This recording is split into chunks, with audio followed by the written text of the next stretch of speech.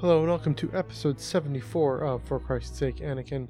I'm your host, Matthew Neugebauer, coming to you on this March 2nd, 2021.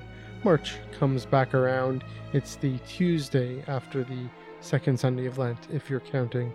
Yes, I did take a few weeks off just to regroup and get into the Lent schedule a bit. Got that going on.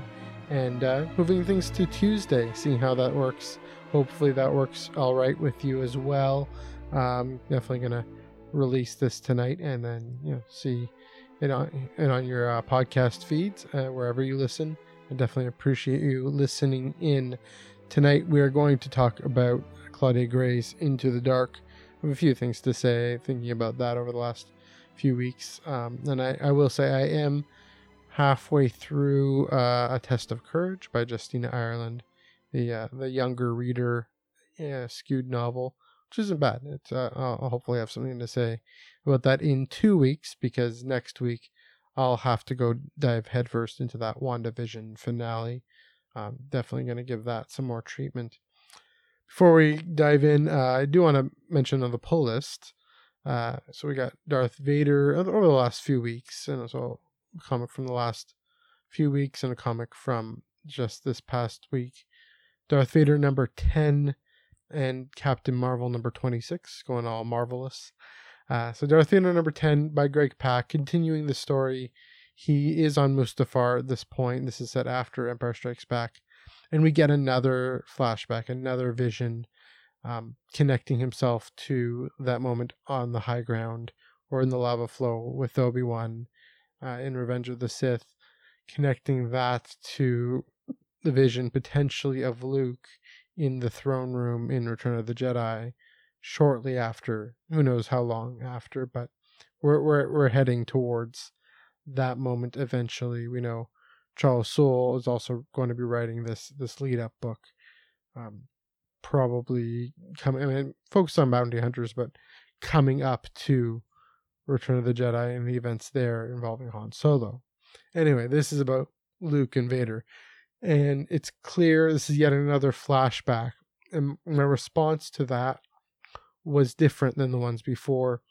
We've gotten these before in pretty much every Vader comic so far. And throughout this current run, we've gotten flashbacks to Attack of the Clones and Revenge of the Sith and those events in those books, or in those films rather. And it's pretty clear that this is the way the comic authors especially are telling the story of the return of Anakin Skywalker. They're telling the story of Vader, of Anakin remembering who he is. And that ties in wonderfully to what I've said about who Darth Vader is, as the failed attempt to forget Anakin Skywalker keeps pulling back, keeps pulling himself back to that moment, keeps fighting himself on that hill. You saw at the end of the Kieran Gillen run, where he's fighting himself again on that lava flow, the lava bank there. And the first time when I read that at the Kieran Gillen run, that was really engrossing, really enriching. I was transfixed. I had to read the comic all over again, or that one issue, number 25, all over again. And then Charles Soule does a lot. I should also say the crossover between Kieran Gillen and Jason Aaron, I believe, in the ongoing very early on, that was really fascinating. That's one of my favorite moments, just introducing us to the idea that Vader is going to remember his life as Anakin, and we're going to see it. This is the moment where he remembers the moment where Padme says, "I'm pregnant," and it's the moment he learns about Luke Skywalker and that he has a son. That excited me. Anyway, that was, I guess, would have been 2015, maybe early 2016. I can't remember. Jumping to 2021. I won't say it's a tired strategy. It's still exciting and intriguing, but it's the go-to. And of course, I mean, I'm all here for it. It's just, it's not novel or new anymore. It's the consistent, enriching story that they keep building upon. This idea that in order to show Anakin remembering himself, he has to literally go back. We have to give Vader flashback visions in this case, interestingly enough, by way of this large maw creature that related, I think, to the Borgul, it seems like, that blocks the way to Exegol. So we're hopefully actually going to get some recontextualization of the mess that was the Rise of Skywalker, and all the interesting Sith lore, I should be fair, in that film. But looking forward to that continuing as he's on his way to Exegol now. Captain Marvel number 26. I want to mention the end of, I guess I forget what the name of the arc was, but Carol's sent into the future, and she has to confront the son of Namor, the Sea King guy, and Enchantress, who is an Asgardian kind of naughty / evil Asgardian magician, witch type character. And anyway, it was a satisfying conclusion to this arc. Carol's thrown back into our current time. Ove is his name, is sent back even further, and so he's got a head start. It's kind of in the same vein, the same time I'm watching, just coming to the end of Agents of S.H.I.E.L.D. I know that that show finished last year, and it is a bit odd that I'm doing both those at the same time, because that's also about, that last season is also about going back in time and the bad guys being thrown back in time. And so it is this funny convergence and coincidence that who knows what the writing, Agents of S.H.I.E.L.D. was kind of on its own, doing its own thing, as is, Kelly Thompson writing this Captain Marvel book. And I found it a satisfying conclusion to the arc. It was very, the good thing with Kelly Thompson, the way she writes Carol, is a lot in the same vein as Kelly Sue DeConnick, as a really fleshed out human character with all these powers, which is what Marvel does best. All right, so speaking of fleshed out human characters, I do want to talk a little bit about Into the Dark.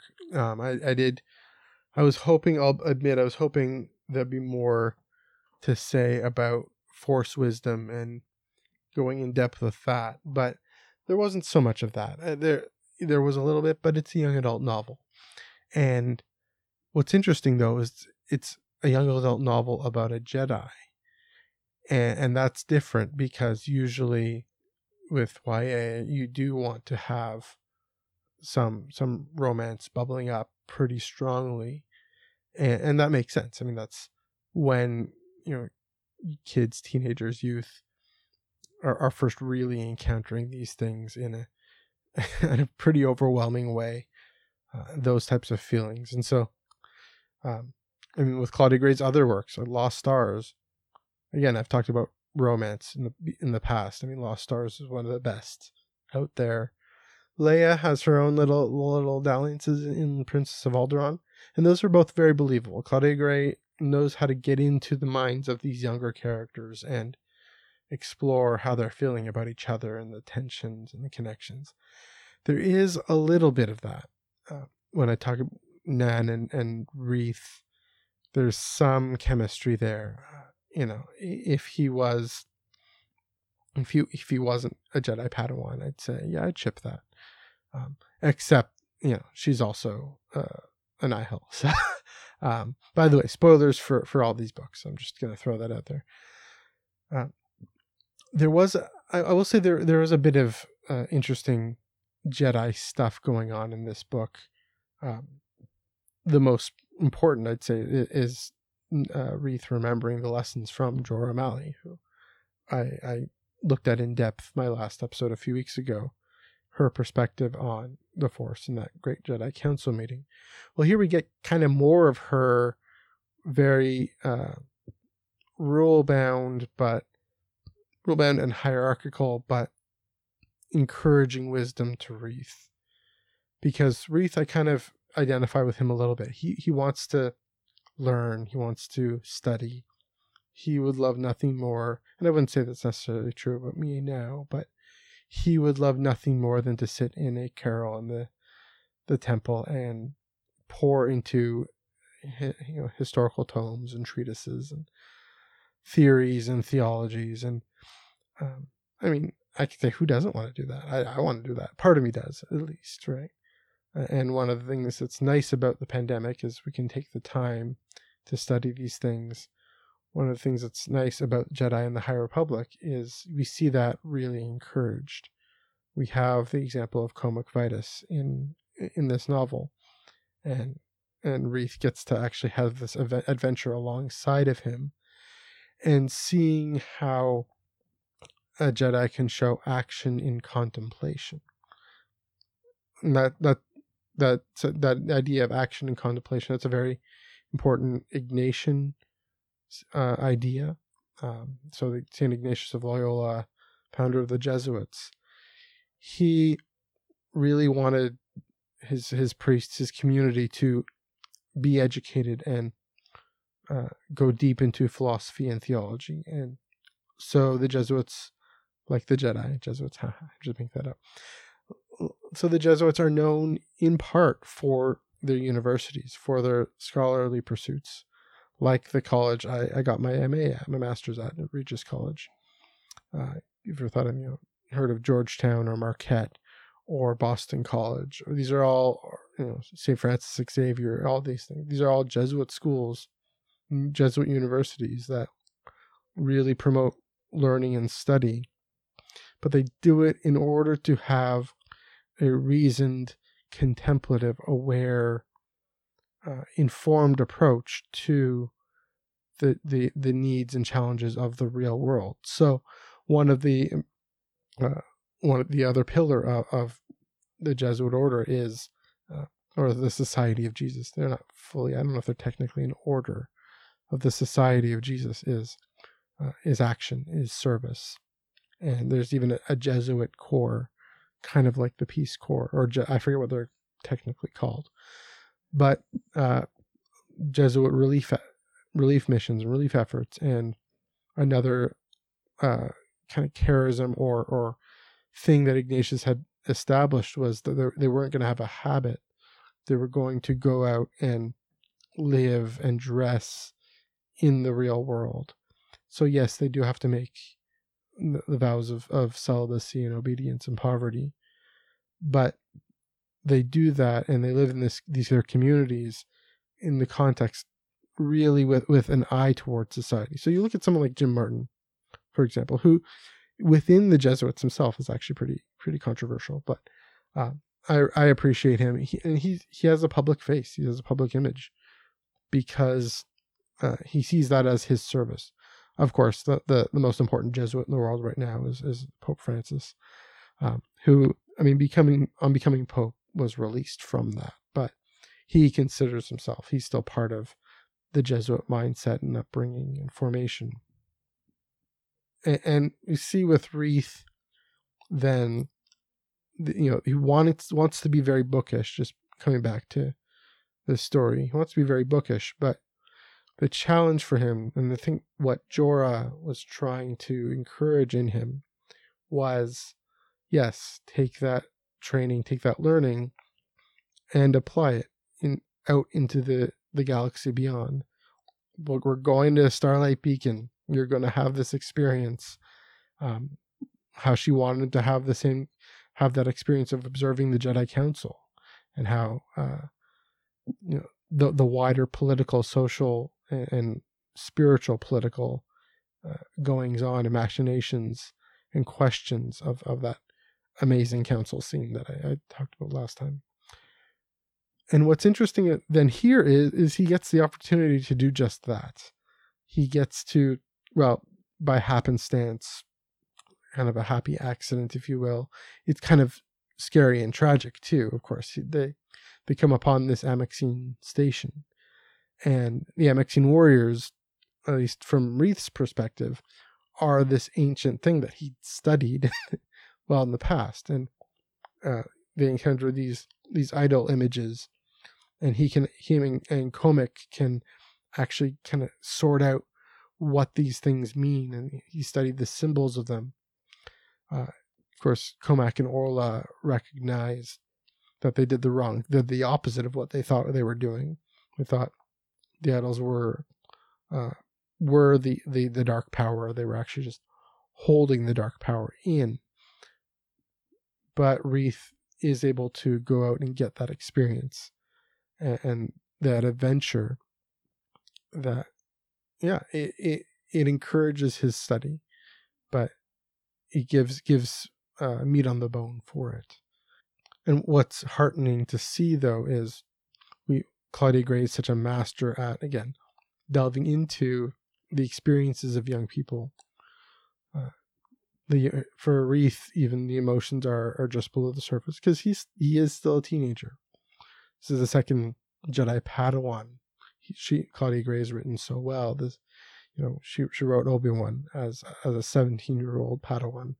She wrote him so well in all his back and forth with Qui-Gon and his anxieties and just fears of not measuring up. Here's Wreath with a group of Jedi who are all more experienced than him, Jedi Knights and the Master, including Desred and Jorah's former Padawan. And he has to struggle through the thing that young people, and not just young people of lots of ages, but especially young people have to struggle through, is stepping out into the real world and learning what your voice is. And the beautiful image of that Jorah gives of how to do that is with the Kyber Arch and that meditation that I'm not quite clear what it looks like, kind of crossing the Kyber Arch. And it isn't actually a complicated thing, but it's very clear the answer is no one does it alone, because the only way to really connect with the Force and to actually step out is with the support of people around you, is with the wisdom of masters that come before you, is with the help of friends and more experienced Jedi who come around you. And, it was amazing to see the way Cohmac and Orla interact with him, specifically those two, interact with him, include him in what they're doing. They don't look down on him. Who's this Padawan coming along? That they could have maybe had that attitude. That would have been very unbecoming of them. They encourage him to find his power within as well. I think of when Orla and Wreath are, I don't think they're putting the idols back. I think they're trying to unleash the Drengir on the Nihil, cause the chaos. And Orla says, Wreath, I need you to come with me and help me here. Wreath thinks and starts off not feeling very much in tune with the Force. He isn't quite the natural. At least he doesn't think he is. Of course, that taps in with the whole idea that it isn't just lifting rocks. It isn't, there are midichlorian counts and all this stuff because of natural abilities, but Wreath studies and his patience and his ability to process these experiences that he's having with himself, right? Process who he is, who he can be in the wider galaxy. I think, and it doesn't come out and spell this out, but I think he actually ends up becoming more powerful, more in tune with the Force. I kind of had this weird moment of, oh, he's not that in tune with the Force. He seems all right now. And maybe that's one of those understated things that Claudia Gray is trying to tell us, is Wreath is able to dig in and rely on the people around him, rely on these Jedi who have come before him. Jedi who, by the way, when they were his age, had a horrendous experience. And that's another fascinating thing that she dives into, Claudia Gray dives into, and the novel dives into as a bit of a backstory, both for Cohmac and Orla's stories, their different stories, and of course for the story of Starlight Beacon. And Orla herself, that she's very fascinating, and I know Brandon over at Clashing Sabers, he's mulling over an article there about is Ahsoka like a way seeker? And I think he's kind of onto something. I wouldn't specifically call her that. There are differences in her context and whatnot. But Orla's experience, a similar age to Ahsoka, when she had her Jedi disillusionment experience, leads her to step out, leads her to go off or want to go off. She, of course, has this one last happy accident in the middle of the great disaster that runs into the Amexine station. So yeah, that's my thoughts about Reath. I will say one little thing about the Amexines. I'm wondering, and this isn't really speculation. This is kind of fair game here. Who knows what happens? Because of course the Amexines in the Claudia Grayverse, if I can call it that, there's a group called the Amexine Warriors who end up in the Bloodline novel. I believe they're the ones who joined the First Order, and under Clarice Indian, and I think I'm right about that. I mean, I forgot to check that, but clearly someone has either taken the name, or the Amexines have never actually gone away. Another interesting tidbit there is, this is the Easter eggs video that Alex and Star Wars Explained has. That Amexine station is precisely where Snoke goes to, or Snoke meets Ben Solo when Ben has just left Luke's temple. So there is some connection between them and the dark side and the rise of the First Order. We don't know what, because the Amexines are supposedly extinct by this point, or supposedly died out. Supposedly, who knows if they were defeated by the Drengir. Maybe, I don't know, do we get a sense in Bloodline the Amexines are actually humanoid? Maybe they are connected to the Drengir in the later timeline. I don't know, that's me spitballing. But yeah, it's an interesting connection, and I'm sure Claudia Gray has an idea about the story. So there are two more characters I do want to talk about. I want to talk about Nana. I want to talk about Affie. I'll talk about Affie first. It's interesting that we've looked at in Light of the Jedi the relationship between the normal ordinary citizens of the galaxy, of the Republic, and the Jedi. Here we get to see these Outer Rim folk who haven't really encountered the Jedi much, and they don't really know much. And there's this moment where Reath encounters her, and something that with Reath saying, "Oh, you've never heard of this, that, and the other." Even the moment about celibacy and have a Jedi can be celibate in heart. Who knows entirely what that means, but that was an interesting experience to read that, because we're either used to the empires and people hating the Jedi, people pining for the Jedi to come back, or again in the prequel to the first trilogy and in Light of the Jedi, people vaunting the Jedi and saying, "Oh, these amazing space warriors and their amazing abilities, and how much we trust them to, we trust Avar Kriss to come and save us during the great disaster." Loden and Bell landing into the middle of this almost riot and diffusing it mostly well.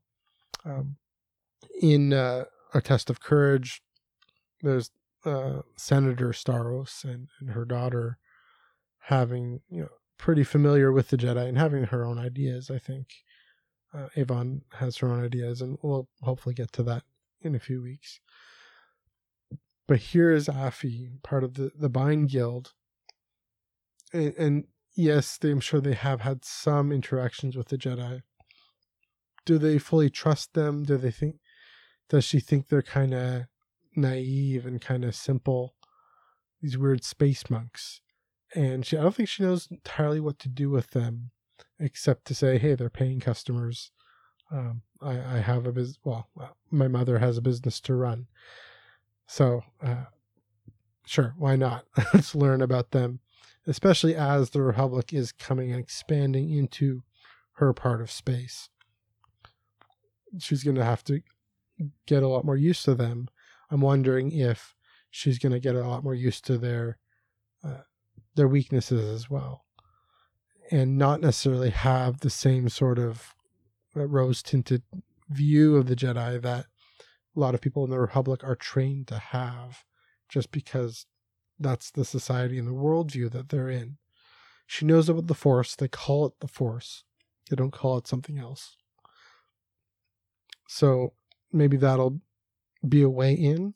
Maybe knowledge of the Force generally throughout the galaxy might even be one of the ways that the Jedi are able to be successful, at least for a time, in promoting the goodness of the Republic.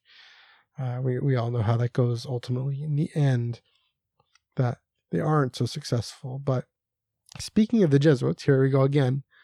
I think of the Jesuit missions, especially to India and China. And one of the reasons why, and here in North America a little bit too, one of the reasons why they were successful in promoting the gospel is because they were able to tap into local customs and local beliefs in a way that was more or less organic with Western Christianity. And it had to be a bit more mystical, had to be a bit more maybe Eastern in its orientation. But you think of Matteo Ricci and his companions in Japan and China, basically coming to them as wise men in their culture, and growing the longer beards that European men didn't do, and wearing local clothing that European men didn't wear because they're not in Europe. And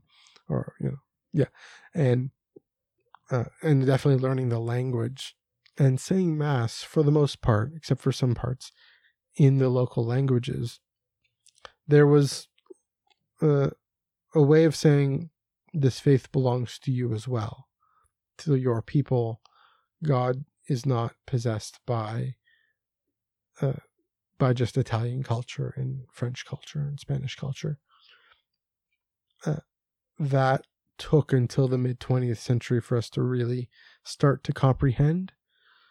We are still struggling with it, and we're especially struggling with, okay, now what? How do we have a unified church? How do we have a unified human family when things seem to be pulling apart again, especially over issues of international trade and power imbalances?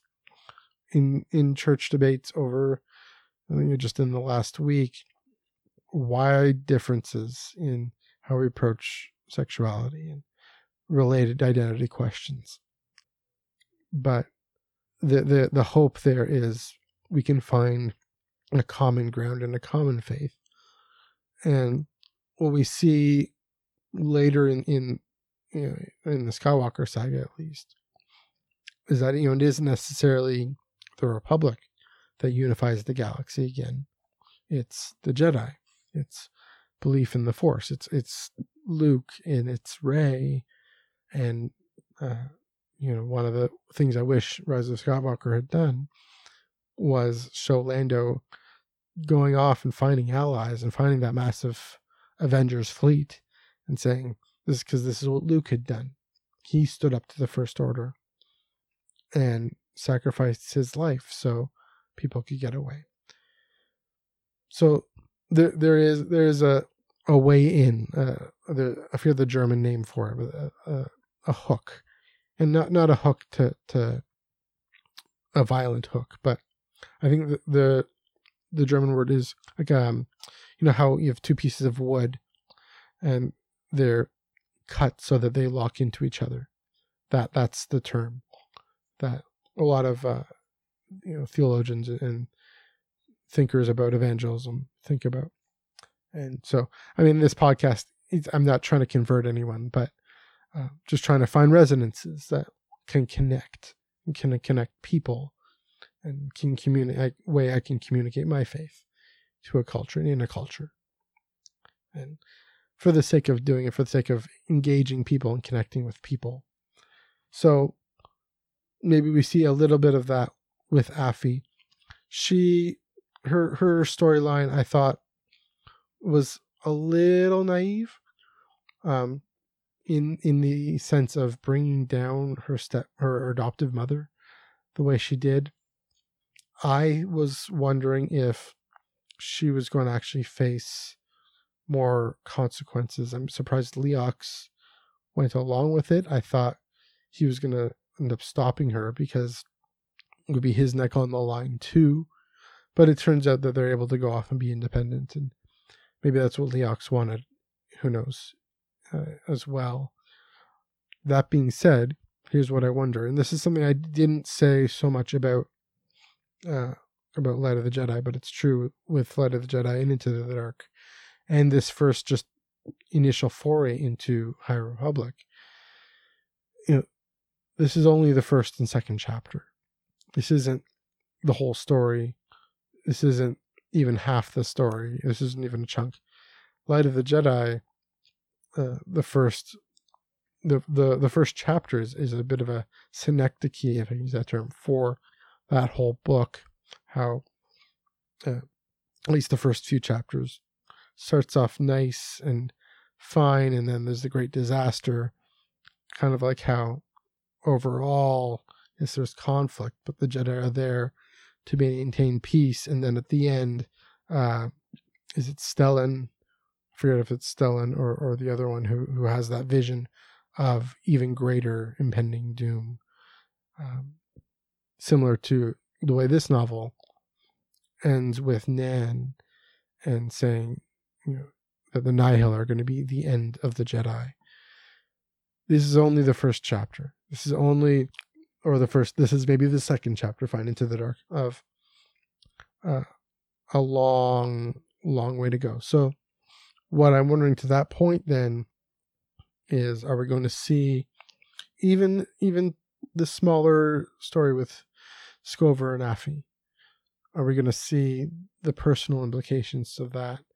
We're going to see the economic implications of a pretty substantial, not dominant, but pretty important shipping lane to the Outer Rim being taken out because of illegal slavery practices, which is good. It's good that those were taken out, but I think one of Affy's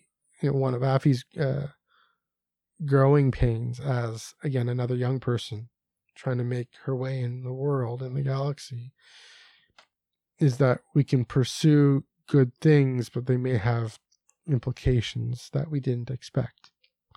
And it's not that we should stop pursuing those good things and pursuing freedom and justice for all people, but to be cognizant, to be smart about it, to be wise as serpents and innocent as doves, as Jesus says.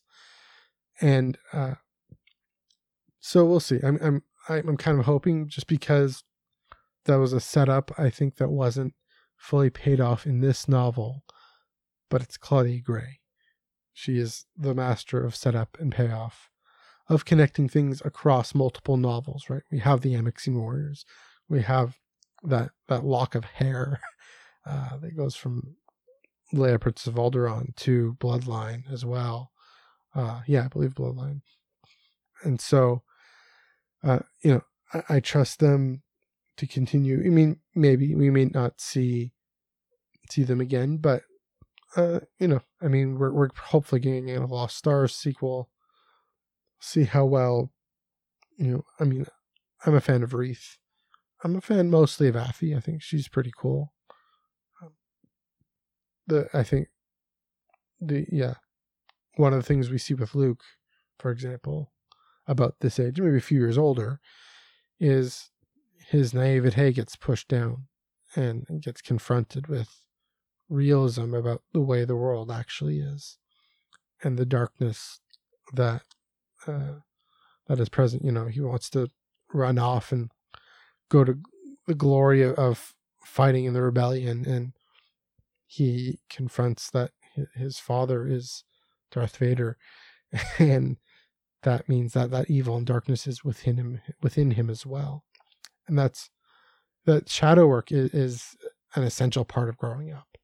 And that's one of the things that young adult fiction does really well, is that first foray into shadow work.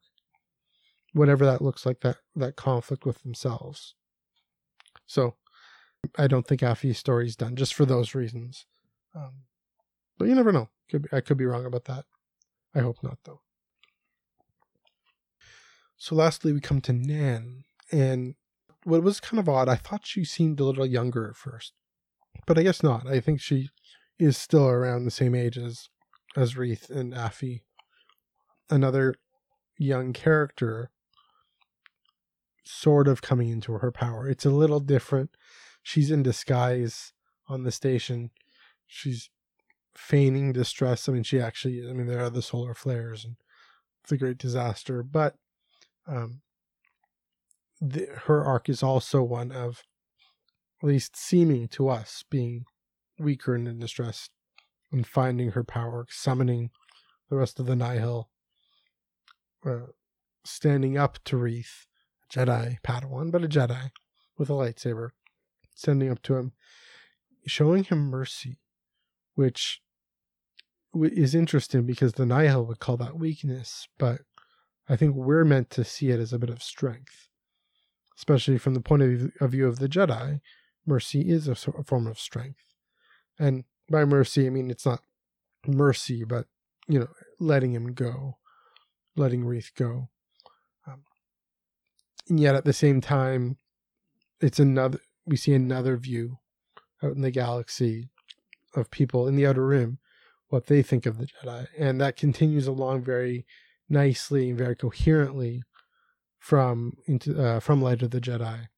What we see with Marchion Ro and his perspective of Jedi standing for Republic order, and I mean, the Nihil are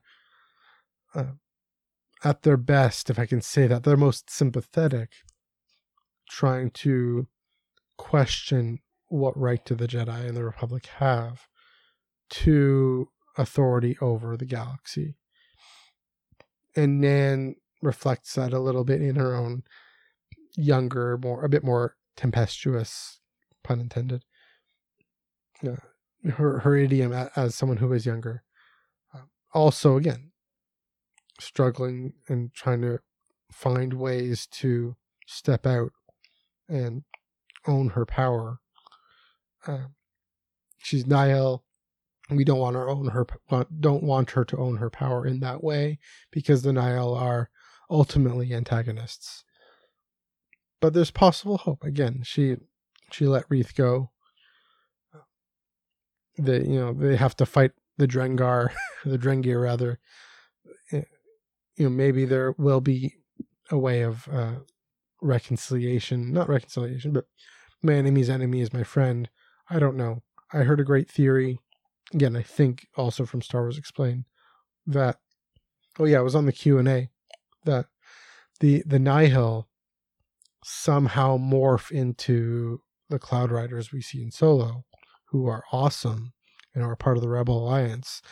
And we don't think that at first, but they have the masks. Because they have the masks, they have the, they come in with the loud music and upset whatever is happening in the story.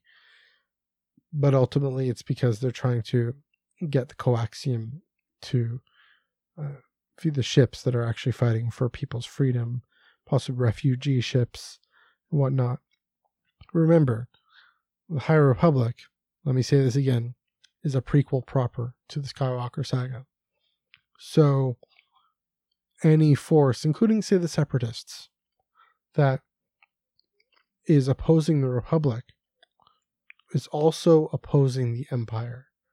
You have to remember that. Any force that is questioning why this Coruscant core has the right to tell everyone else in the galaxy what to do is going to continue doing that, especially when it's naked and bare as the Galactic Empire controlling through dominance. It's not necessarily the case that the Jedi are lying to themselves. They are actually trying to seek benevolent union with the rest of the galaxy. But as we'll see, they don't succeed. They get pushed back. They get caught up in this clone war, and they end up being part of what divides the galaxy and what plunges it into darkness. That last comment then, that being said, that last comment, Nan saying the Nihil are going to be the end of the Jedi, I do wonder if they are also being co-opted by the Sith a little bit. And the question on everyone's mind is, when are the Sith actually going to show up? And what are they going to be doing? And what are they going to be looking like? We may not know. We may not actually be able to see it until much later, or far after they actually reveal themselves. They might have been embedded all along, as we know they are somewhere in the galaxy. We know, of course, that the Sith are the end of the Jedi. Of course, that the Jedi are the end of themselves. They get pushed back. They get, they're nowadays, at this point in the High Republic, they're in outposts, and they're going to Starlight Beacon, which, as we read in this novel, is a symbol of two warring planets making peace, and after a great tragedy. But they get pushed back. They retreat to the temple on Coruscant. They're clearly humbled. They're clearly going along with whatever the Senate and ultimately the Chancellor says. In order to make nice, they end up framing Ahsoka for bombing without any evidence. And they end up at the height of their powers, letting Darth Sidious rise, form the Empire, and wipe them out. So, this almost climax at the end of Into the Dark, it is apt. It's a reminder, again, that this is a prequel to the Skywalker saga. And yet again, I should say, Claudia Gray, the master of setup and payoff, master of leading characters around a corner, and then leading us around the corner, stopping, we don't know what they see, switching to another character point of view that is equally as fleshed out and rich. We don't know what they see, and then finally giving us the full picture. We see this in utero, in miniature, in Into the Dark. George Lucas showed it to us on a grand scale in Revenge of the Sith. And hopefully, and I continue to trust the authors of High Republic to show us this long, drawn out, very rich story comprising of these smaller stories. It's going to take some patience, but strap in, because the first two books so far have been stellar, been incredible, and can't wait to hear and read and see what comes next. That's it for now. This has been episode 74 of For Christ's Sake, Anakin. If you want to give me a follow on Twitter at NEUG485, and a follow on Instagram at MNEUG1138. As always, I appreciate you listening, subscribing if you will, and commenting if you wish. Thanks for listening, and may the Force be with you always.